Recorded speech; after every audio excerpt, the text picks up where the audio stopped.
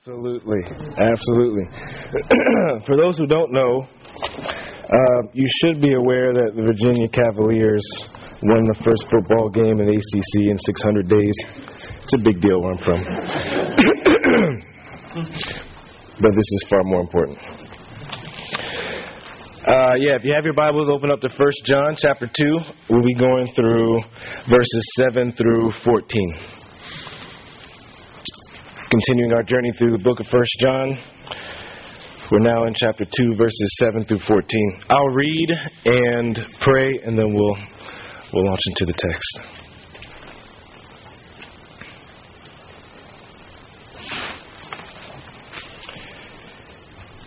Beloved, I am writing you no new commandment, but an old commandment that you had from the beginning.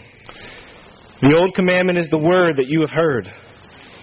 At the same time, it is a new commandment that I am writing to you, which is true in him and in you, because the darkness is passing away, and the true light is already shining.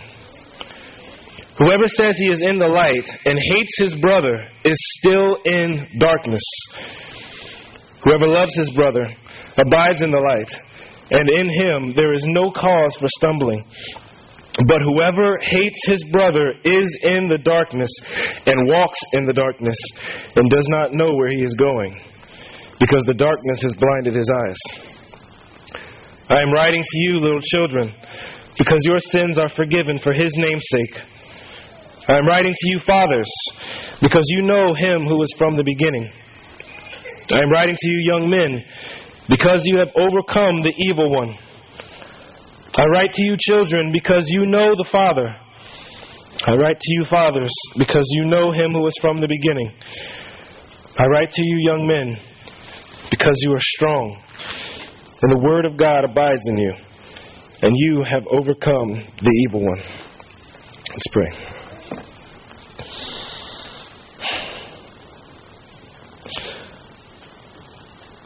And Father, I thank you for the precious words that we were able to just sing in that last song. Lord, the plea of your people that you would continue to come and to dawn in our minds and in our hearts, that you would shine into our night, that you would remove every barrier, every obstacle in us that keeps us from walking closely with you, that pulls us away in 1,000 different directions, Lord, that can simply put always be characterized as walking in darkness. Pray that you would illumine our hearts and our minds, Lord, to see that you are supremely valuable. Joy is found in your presence and in your right hand alone and nowhere else. Everywhere else there are only counterfeit joys that cannot compare to you. So I pray that you would be with us in this time, that we would feel your presence, that your word would be opened to all of us, and that we would hear from you and you alone. Do it for your own name's sake. In Christ's name, amen. So my family is currently in the process of looking for a new home. We moved to downtown Raleigh. We're living a couple blocks from here, one of the duplexes here. We moved here because we wanted to be intentionally close to the city, and we didn't need a lot of space when we first moved here. That was 3 babies ago. So now we're looking for a little bit more space. And we still want to be intentional with where we live, but, whenever you're deciding where you want to spend, perhaps for us, the next 10, 15, 20, even beyond that years, you realize that you also have some preferences that bear on the situation that may or may not be important. And, your preferences as the husband may be right. Your wife's preferences may be wrong. But one of the things, that's my wife back there. So I have to be a little bit more reserved in this service than I was the first service. But one of the things that we've come to realize is some of the things that, we would each prefer in a home are shaped by what we experienced and remember fondly from our own childhood. So one of the things that I would love to have in a home, if at all possible, is a basement. Just because growing up in the Northeast, if any of you are from the Northeast or Midwest, all homes have basements out there. They say that soil down here is too hard or whatever. It's just, y'all don't know how to really live down here. But anyway, some of my fondest memories growing up were in the basement. And I remember in particular, my parents always loved to have people over from the church or for the neighborhood for different parties, get-togethers. And all the kids would always go down to the basement. And one of the things that we loved to do was just have this giant game of hide-and-go-seek while turning all the lights off. So pitch black, can't see anything, running full speed in the dark. I realize now this probably wasn't the smartest decision. I remember one of my friends, one time, he was running in the dark, and you heard this slam into a pole, turn all the lights on, he's like wailing, and you realize that he has this giant golf ball-sized knot on his forehead. To me, that was the coolest thing I'd ever seen.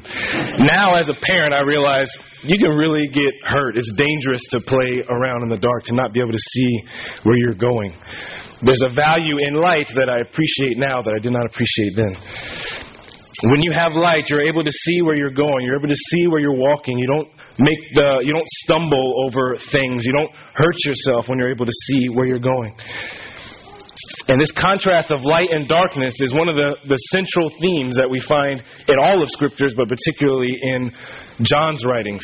He loves, in both this book and in the Gospel of John, this constant contrast between walking in the light being a way of describing walking in the revelation of who God is, walking in closeness with Him, experiencing the depth of communion and fellowship with God, versus walking as enemies of God, walking in darkness, hurting yourself, hurting others ultimately. And in his gospel, he tells us that the purpose of writing the book of John, he says at the end of the book, in chapter 20, verse 31, he says, "These things are written," this book, this gospel that I've written, "they're written so that you may believe that Jesus is the Christ, the Son of God, and that by believing you may have life in His name." In other words, I've written the gospel so that you all will become believers. When you see this one who he describes as the one in whom life itself exists, and that life came into the world to cast light for all those who are enveloped in this dark world, that one who came into the world to offer Himself as life for them, he says, I've written this book so that you may come to believe in Him. He states in the book of 1 John, the book that we're in now, his purpose for writing this book, which is slightly different. He says in chapter 5, verse 13, he says, "I write these things to you, this book, to you who believe in the name of the Son of God, that you may know that you have eternal life." The Gospel of John he wrote so that people would read and become believers. And he says, this book now, 1 John, I'm writing so that you who are believers or who claim to be believers can, by my words, evaluate and examine your own life and assess whether or not you truly do have eternal life, a relationship with God. And at the center of this book is a constant contrast between what it means for a believer to walk in light and to walk in darkness. He gives a series of tests by which we can use to examine our lives. And the past couple of weeks, what we've looked at is this first general category of tests, which have to deal with purity, with walking and confessing sin and admitting sin, and yet not embracing sin as a habitual lifestyle, that your life is marked by constantly trying to turn away from sin towards God and towards His will. He begins the second category today. And to summarize it, the second test is this: that to walk in the light is to walk in love. To walk in light means towards other people, it means to walk in love. The text breaks down into three basic sections. The first one is walking. He describes what it means to walk in the light in verses 7 through 8. Second, he describes what it means to walk in darkness, verses 9 through 11. And then finally, he offers a word of encouragement for those who are striving to walk in the light, verses 12 through 14. So walking in the light, walking in the darkness, encouragement for those who are walking in the light. Let's look at verse 7. "Beloved, I am writing you no new commandment, but an old commandment that you had from the beginning. And when he says beloved, the apostles, if you read the New Testament often, you'll see that they constantly love to use this word to address their readers. Oh, you whom I love, you beloved ones. And typically it's at a point, it's at a juncture in the writer's argument where he may be describing things that are just glorious truths that Christ has imparted to his people through what he has done on the cross. And he wants to transition now into what this ought to look like in our lives in terms of a response, in terms of action. And so say, beloved, based on this, act in this way. Or if he's saying something that's difficult to understand, perhaps a really complex and in-depth thought, or his language is somewhat convoluted, he'll transition into stating it more simply or summarizing what he's saying. And he'll say, beloved, this is what I mean. In this verse 7, he's simplifying, he's trying to condense what he's just been saying in the beginning of chapter 2 and into chapter 1. If you're reading if you've read this book up until this point, you may say these are the things that are kind of difficult to understand. He's talking about walking in light, walking in darkness. It seems like he's addressing the potential question that his readers may have of, John, are you sort of like making these things up? Are you inventing some new way of communicating or just something? You can tell that he's anticipating that by what he says. He says, I'm not writing you a new commandment. This is nothing new. What I'm telling you is what God has commanded of his people from the beginning. The question is, from the beginning of what? When he says, this is the commandment that you've had from the beginning. Many people would say that what John has in mind here is from the time that they first became believers, from the beginning of their walk in the Christian faith. And it certainly seems that that's part of what he has in mind here, but it's also interesting that when he says from the beginning, it's the same construction that he used at the beginning of this letter when he's zooming out to describe the one who was from the beginning, that we have seen and heard and felt and beheld his glory, the one who is from the beginning, God himself. So the question is he saying that this has been the commandment ever since you became a believer? That you ought to love and walk in this manner of walking in the light? Or is he going even further back? Is he saying this is how it has been from the beginning of the universe? God himself is love. And the scriptures teach that he created the universe, that it would be an overflow of his abundant love and joy, and that it would be a reflection of his will. So everything in the universe, if you would go back to Genesis 1, one of the things you see as a common refrain is the repeated phrase, and it was good. God created light, and it was good. God created the sky, separating water from water, and it was good. God called forth the dry land out of the water and caused the vegetation to grow and fruit-bearing trees and plants. And they were all very good. Animals, humans, it was all good. That repeated refrain is a way of emphasizing the fact that this is all in harmony with God, who is himself good. He is himself love. And what John is saying is that this has been the operating principle from the beginning. I'm not writing anything new here. This is the way that it has always been. And yet, in typical John fashion, it seems like he contradicts himself in the next statement. So he says, this isn't old, okay? At the same time, it is, it's not new, but at the same time, it is new, I guess. I guess you could say it was new. He goes in verse 8, he says, at the same time it is new. A new commandment that I am writing to you, which is true in him and true in you. So the question is he just contradicting himself? How can this command to love in such a way be an old commandment and yet a new commandment? Is he contradicting himself, or does he mean that in one sense it is old? It's the way that we have always been commanded to live, that the universe has been designed to run. But in a different sense, it is new. And in what sense is that? in degree. The standard to which we are called to live and to love has been amplified since the one who is light himself came into the world. When Jesus came into the world, he gave an entirely new, amplified meaning to what it means to love.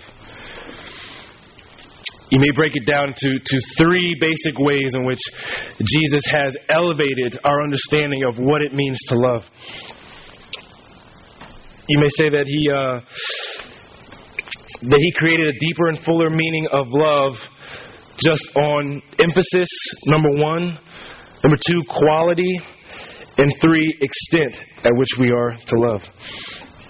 So, first, emphasis. In this time, there were so many, if you were to go back and read, how many of you have tried to read through the Bible and normally get tripped up around Exodus, Leviticus, like pretty early on in the beginning, once you get into all the commands and all the statutes, etc. There were so many commands in the scriptures that you can imagine that some of the people in this time, when they saw Jesus teaching so simply and just living so extraordinarily, that they came to him and say, okay, how do we simplify all of this stuff that we are called to do? A disciple came to Jesus and asked him, what is the greatest commandment? You've probably heard it before. Jesus said very simply, the greatest commandment is this: love the Lord your God with all your heart, soul, mind, and strength, and to love your neighbor as yourself. On this, all of the law and all of the prophets hang. This is the way to summarize all that I have commanded you to do. If you would consume yourself with this endeavor, with pressing into God, with loving him with all your being, and pressing yourself into the lives of others, of your neighbors around you, then you will have done all that I have commanded you to do. Jesus helped to simplify and just emphasize that love is at the center of all that we are called to do. Secondly, quality. Jesus gave a whole new depth of degree of what it means and what it really looks like to love. One of my favorite examples is found in the Gospels, Jesus' Sermon on the Mount. Matthew 5, 6, 7. Jesus is giving the Sermon on the Mount, the most famous sermon ever preached. He's teaching in the midst of thousands of people. Most famous preacher in Palestine at this time. And yet after his sermon is done, he descends down the hill and he's approached by this grotesque man. This man who was a leper. If you've ever seen someone who's afflicted with leprosy, it's a disease that causes your skin to just break out in boils and blisters and just pus, and they smell pretty awful. And these were the people that were just unseemly, you couldn't touch, they were unclean, they were outcasts in society. You can imagine just as this person drew near to Jesus, the crowds parting to get away from him. And yet this man summons the courage to come to Jesus and ask him, Lord, if you are willing, make me clean. It says that Jesus has compassion on him. And you can just read through the account. You can see Jesus looking at this man. And Jesus lays his hand on him and touches him and says, I am willing. Be clean. That would have been completely shocking to the people of that day. Just how compelled Jesus was by his love for others, that all of the things that we spend so much time using to isolate ourselves from other people, Jesus pressed right through that, placed his hands on this grotesque man, had compassion on him, loved him, said, I am willing, be clean. He created a whole new degree, depth of what it means to love. Thirdly, extent. He broadened the extent at which we are commanded to love. People had a very narrow focus on who their neighbor was and was not, who they were obligated to love. And Jesus tells a parable of a Samaritan. And the point of the parable ultimately is that whoever is around you is your neighbor. There is no such thing as a legitimate dividing wall between you and another, between whites and blacks, or between whatever economic class you come from.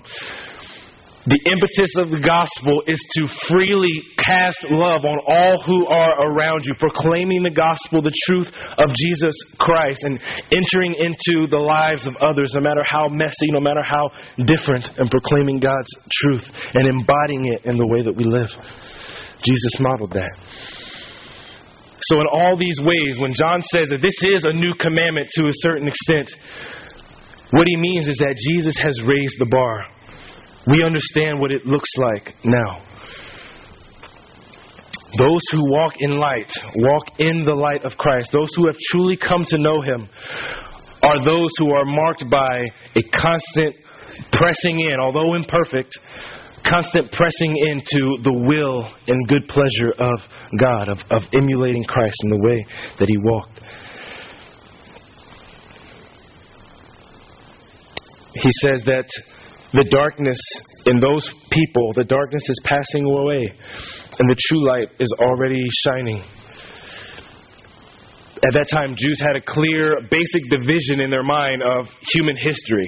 There's the current age, the way things are now and will continue to be until God, in the new age, rectifies all things, eliminates wickedness, eliminates sin, restores the effects of the curse, and the new heavens and the new earth are ushered in, and God is reigning with His people. There's the current age, and then later there will be the future age. But what the New Testament teaches us is that when Jesus came, He brought the new age into the now. That where He is living and reigning in the hearts of His people, He is bringing in the effects of the new created order into their hearts and into their lives now. We are able to taste some of the delicacies and the delights of the coming age now. We don't have to wait. He offers relationship and fellowship with Him now.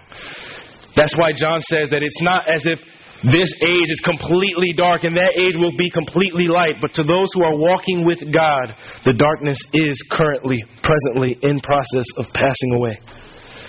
And the light is already shining to those who belong to Him. He shifts gears in verses 9 through 11 to begin to describe the contrast. By contrast, he says, whoever says he is in the light and yet hates his brother is still in darkness.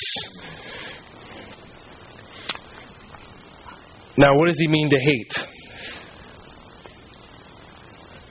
There's, of course, the straightforward meaning, which is definitely in view here, that believers, if you are harboring resentment, animosity, bitterness towards other people who have been called by God as children, as heirs, and you refuse to reconcile with them, that's walking in hatred, which means you are walking in darkness, which John says may be evidence that you don't truly belong to Him.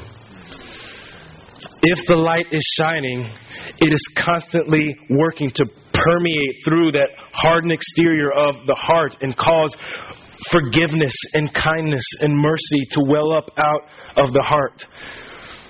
Gradually, yes, but it is a process that ought to be happening. And even beyond that, again, getting back to the standard of Jesus raising the standard at which we are called to love, it's likely that in John's mind, he also has some of the times in Jesus' earthly ministry when, for instance, in Luke chapter 14, when Jesus said, He spoke of those who love Him versus those who hate Him. And He said in verse 26 of chapter 14, if anyone comes to me and does not hate his own father and mother and wife and children and brothers and sisters, yes, even his own life, he cannot be my disciple. Now, what does that mean? If you're new to Christianity or just new to the church, that should be a big red flag. If all you heard is that Jesus is love and compassion, this ought to stand out. What does he mean? That we're supposed to hate our own father and mother, etc., if we're to follow him? Throughout the Bible, a contrast between love and hate is also used just to describe how great the distance is between one love and another love. That the higher love is so great and so high that by comparison it makes the lesser love look like hate. So when he says you are to hate father, whoever does not hate father and mother, etc., in order to follow me, he's not worthy of me. He's saying that I am the one who has created you, who has redeemed you, your life. I am the one who gives you your life, your source of joy. I am to be everything to you. Your satisfaction, your greatest source of comfort. I am everything to you. And by comparison, the way in which you love your familial, your family and your friends, etc. in this life is nothing compared to the way in which you are called to love and follow me. So bringing that definition also into what John is saying here, when he says whoever hates his brother is still in darkness, he's not only just saying the obvious holding resentment and bitterness, etc., but he's saying that if you aren't pressing into this higher standard that Jesus has called us to emulate him in the way in which we lay our lives down for one another, examine that. That may be walking in hatred as he's defining it. So, for example, if you're familiar with the New Testament, with the Gospels, you remember the account when Jesus says he's talking about the future time when he'll separate between sheep and goats, those who were believers and those who are not believers. And one of the indictments that he has on those who are not believers is that during their life, they did not visit other believers who were naked, needing clothing, or who were in prison, needing provisions, needing to be visited. He said, I was in prison and you did not visit me. What he meant was, in that time, if you went to jail, particularly for being a believer and you were thrown in jail for your proclamation of faith, in that time, if you were in jail, you were not provided with clothing, you were not provided with food, you were not provided for any of the basic necessities of life by the people who guarded the jail. And unless someone from the outside, someone that you knew, someone that was your friend, brought those items into the jail to you, you would die. The problem is, if someone brings those provisions to you and you're in jail for being a proclaimer of the gospel, that person is likely also going to be identified as a follower of Christ as well. And so that person who volunteers to bring you those provisions is doing so knowing that it may cost him his life in order to extend love to you, to care for you. He may be endangering his own life. That's the context where Jesus says, I was in prison. Some of those people who belong to me, my children, were in prison, and you did not risk your life to go see them. That's how I know you didn't truly come to know me. It's a high standard of love that we are called to. To be so compelled, to be so convinced that this life is not what we're living for, but the life that is beyond this, to be in fellowship with God. To agree with Paul that to be absent from the flesh, to be present with God is better by far. There's nothing in this life that can compare to that. To actually embody that in the way in which we approach our neighbors and love our neighbors. It's a high calling. Yet we are called to continually be growing towards that. Now, it's important always to keep these type of commands in context to, the whole book where he says, no one is doing these things perfectly. If anyone says that he's not sinning, he's a liar. The truth is not in him. Obviously, we fall and we fail in these areas. Yet we have an advocate with the Father who is constantly ready to forgive us, to redeem us, to call us back to the task, to continue to help us to grow in these areas. Yet if someone is persisting and walking in darkness and hatred towards their brother, he says that person is still in darkness. And in verses 10 and 11, he's just repeating what he's already said, just to drive home the point. He's saying, whoever loves his brother abides in the light, and in him there is no cause for stumbling. Again, if you would just consume yourself, if we would just consume ourselves with loving God, with all of who we are, and loving those around us with all of who we are, we wouldn't stumble over sin. There'd be no opportunity to sin. But, he says, whoever hates his brother, again, is in the darkness, does not know God, does not truly belong to Him, and walks in the darkness and does not know where he is going. Now, interesting here is when he says, does not know where he is going, the word going there actually means, more specifically, to be going away, to be departing.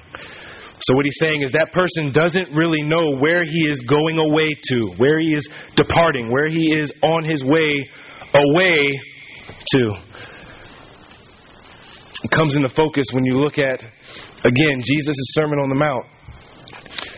Matthew chapters 5, 6, and 7, where he's describing the narrow way which describes the life of believers, those who are following him and are trusting in him, and the broad way, the myriad of ways in which one can live that are all characterized by being hostile and ultimately enemies of God, the broad way. And he ultimately says, Jesus does at the end of that section, those who persist in walking in the broad way, there will come a day when there will be a reckoning. And to those people I will say, depart from me, I never knew you. Depart into utter darkness for the rest of eternity. It's the same word. When he says, be gone away from me, away from my presence, depart. So it seems like what John is saying here is that those who persist in this manner of life, if you refuse to yield to Christ and to walk in this way of love towards one another, you don't realize where you are departing to, where you are already on your way to, if you refuse to repent and to turn and to trust and to walk in obedience. That's the solemn statement that's being made here. And the tragedy is that that person doesn't even know it. They are blind. They cannot see the colors, the intricate beauties of the way of God, no more so than someone who is blind could see the patterns of light. They are blind to it. It's a solemn word that John is offering here. That those who belong to Christ, they will walk in the light as He is in the light, which means in this instance to be constantly growing in their love for one another, for God and for one another. Lastly, he offers a word of encouragement in verses 12 to 14 for those who are walking in the light. He basically addresses three different categories of people twice. So he refers to children, to fathers, and to young men. And then again refers to children and fathers and young men. And what's in view here are not physical distinctions like young people and old people and people that are in the middle age gap. He's making spiritual distinctions here. Throughout the New Testament, a young child is one who is new to the faith. They are a babe in the faith. They are new to Christianity. They've just placed their faith in Christ. They are extremely raw and immature.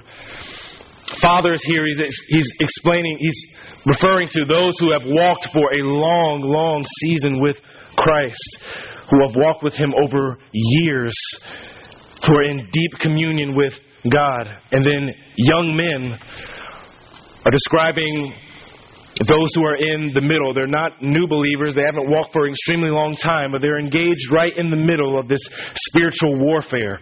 It particularly is used in sort of a military type context, because throughout the Bible, young men are those who have energy and strength and are able to go to war and to fight. So he's particularly addressing those who are in the midst of spiritual conflict. And it's interesting, just the way in which he's crafted this section. We'll try to be brief, because he's doing a couple things in this section.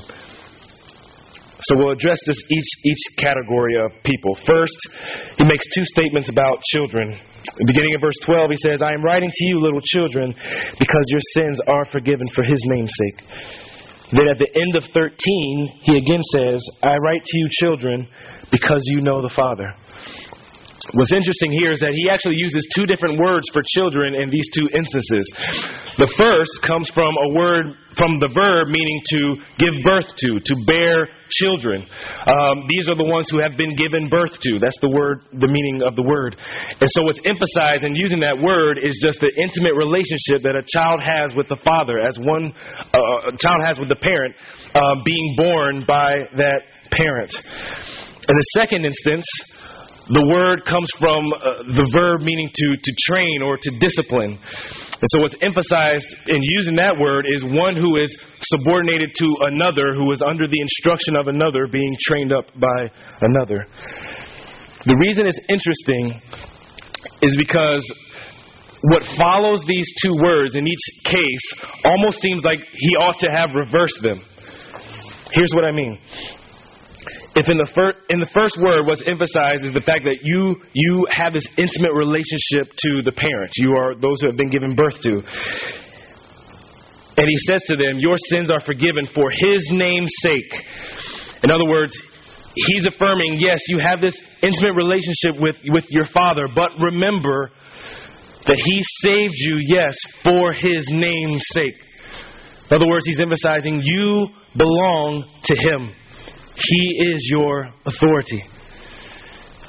In the second example, stay with me, he's saying those who acknowledge that you belong, that you're being trained and you're under the authority of another person, remind yourself, remember, you know the Father. He is your Father. It seems like wherever a new believer would place themselves, he's reminding them of the opposite, essentially.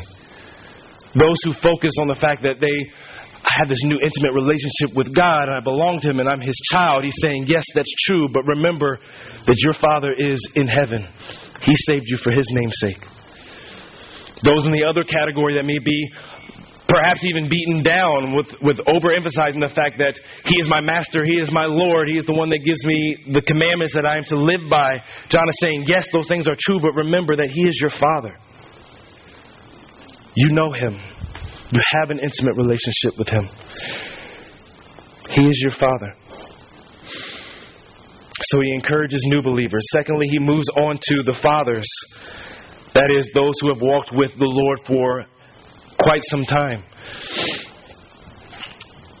What's interesting here is that it's similar to what he says about children in that they know God, but he uses a different term to describe God. He says of the children, you know the Father. He says to the fathers, you know the one who is from the beginning. Why in one instance does he refer to the Father, and in the second instance refer to the one who is from the beginning? An example might help. A child knows who their father is. They could point their father out of a lineup. But there's so much that a child does not understand of their father until they grow older, until they are able to understand more of the world, etc. around them, understand more of their father's history, understand more of the things that their father kept from them when they were a child, that they were not able to understand or process or bear when they were younger. And yet as they become older, they understand more of who their father is. It seems like John is writing to the children, you know the Father, he's your daddy. And yet those who have walked for a number of years with the Father, he's reminding them, you know the one who is from the beginning. The one who has no beginning. He's diving into deeper theological waters that those who have walked with the Lord for some time become more and more sensitive to, become more and more aware of. It's one of the ways in which the worldview of a Christian is diametrically opposed to the worldview that exists out in our world. We live in a world that is obsessed with staying young, with staying infantile in our thinking, of pursuing all the things that young people pursue, of being terrified of death, of growing older, etc.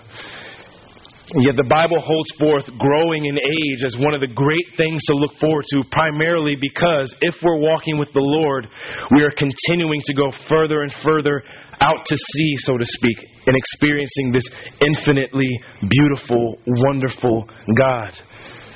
A journey that will continue for all of eternity, understanding more and more of who this infinite being is. And it is the greatest passion that you can aspire to.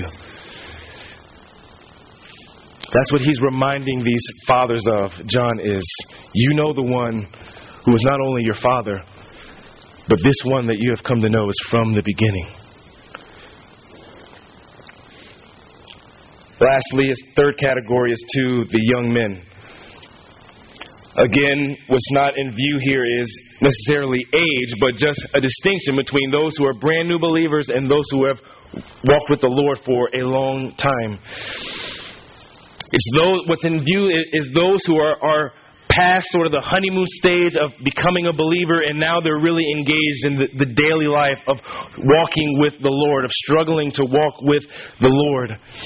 They're engaged now in the daily pursuit that is new to them, of having their minds now conformed to the will of God, that where their minds had been conformed to sinful habits and ways of thinking and patterns of life for so long, they're now engaged in that spiritual battle of reorienting themselves towards the will of God. And so those young people who are engaged in this spiritual warfare, who are now in the thick of it, so to speak, what is his word of encouragement to them? He says, I'm writing to you, young men, because you have overcome the evil one. He knows they may be tempted to fall into despair in the midst of this battle. Perhaps they're struggling with whatever sinful vice that keeps them at bay, that it seems like an impossible hurdle to overcome. And he uses this opportunity to remind those people that the battle has already been won. You have already overcome the evil one. There are ways in which you see defeat, yes, in your life now, but ultimately the verdict has been decided. And to reiterate what he had said earlier, you are still one of those in whom darkness is gradually passing away. It may seem like a slow process, but God is working. The scriptures tell us the work that he began, he will complete it. So wherever you are today, just in your spiritual journey, if you're new to Christianity, these things are new to you, or just wherever you may be, there's something that addresses where you are right now in this text. Are you walking in a pattern of hatred, of refusing to be reconciled to your brothers, of being reconciled to those around you, of walking in love in the way in which Christ has loved? And John would say that you are in darkness and you don't know where you're going to right now, but the offer of salvation is still extended freely to you. Come to him. And those of you who are walking in the light, wherever you are, there's a word of encouragement here that ultimately says, continue to press into him. Continue to walk in the light. You have been forgiven, new believers. You have already overcome, young people. Those of you who have been walking for quite some time with the Lord, you know the one who is from the beginning. And you will continue to grow in that knowledge of him. Let's pray and thank God.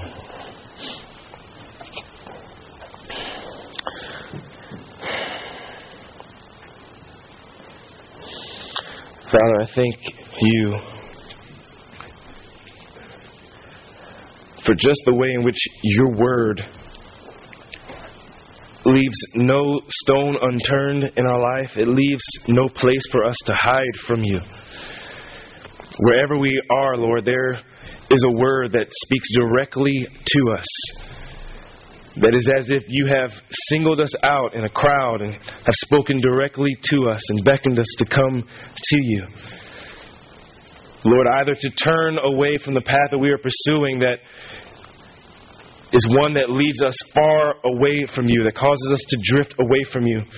Or if we are pursuing you, Lord, as an excited father does a child, you tell us to continue to run, that you encourage us, that you cheer us on, that you open your arms wide to us and welcome us into your presence.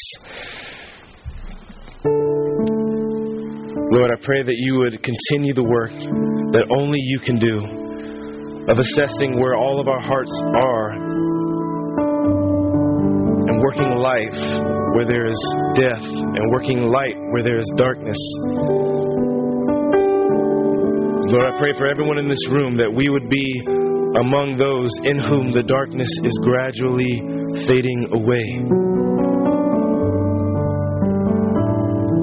In the new age where you will reign, unrivaled, when all wrongs will be righted, where all scars that we have endured in this life will be forgotten, where all tears will be wiped away, and only the glory of Christ will shine and fill the cosmos and will be sufficient for the light of all of the universe. I thank you that we can taste that now. And I pray that you would just give us more and more each day, and that you would prove yourself to be supremely valuable, to be our ultimate pursuit. Do it for your own name's sake. In Jesus' name, amen.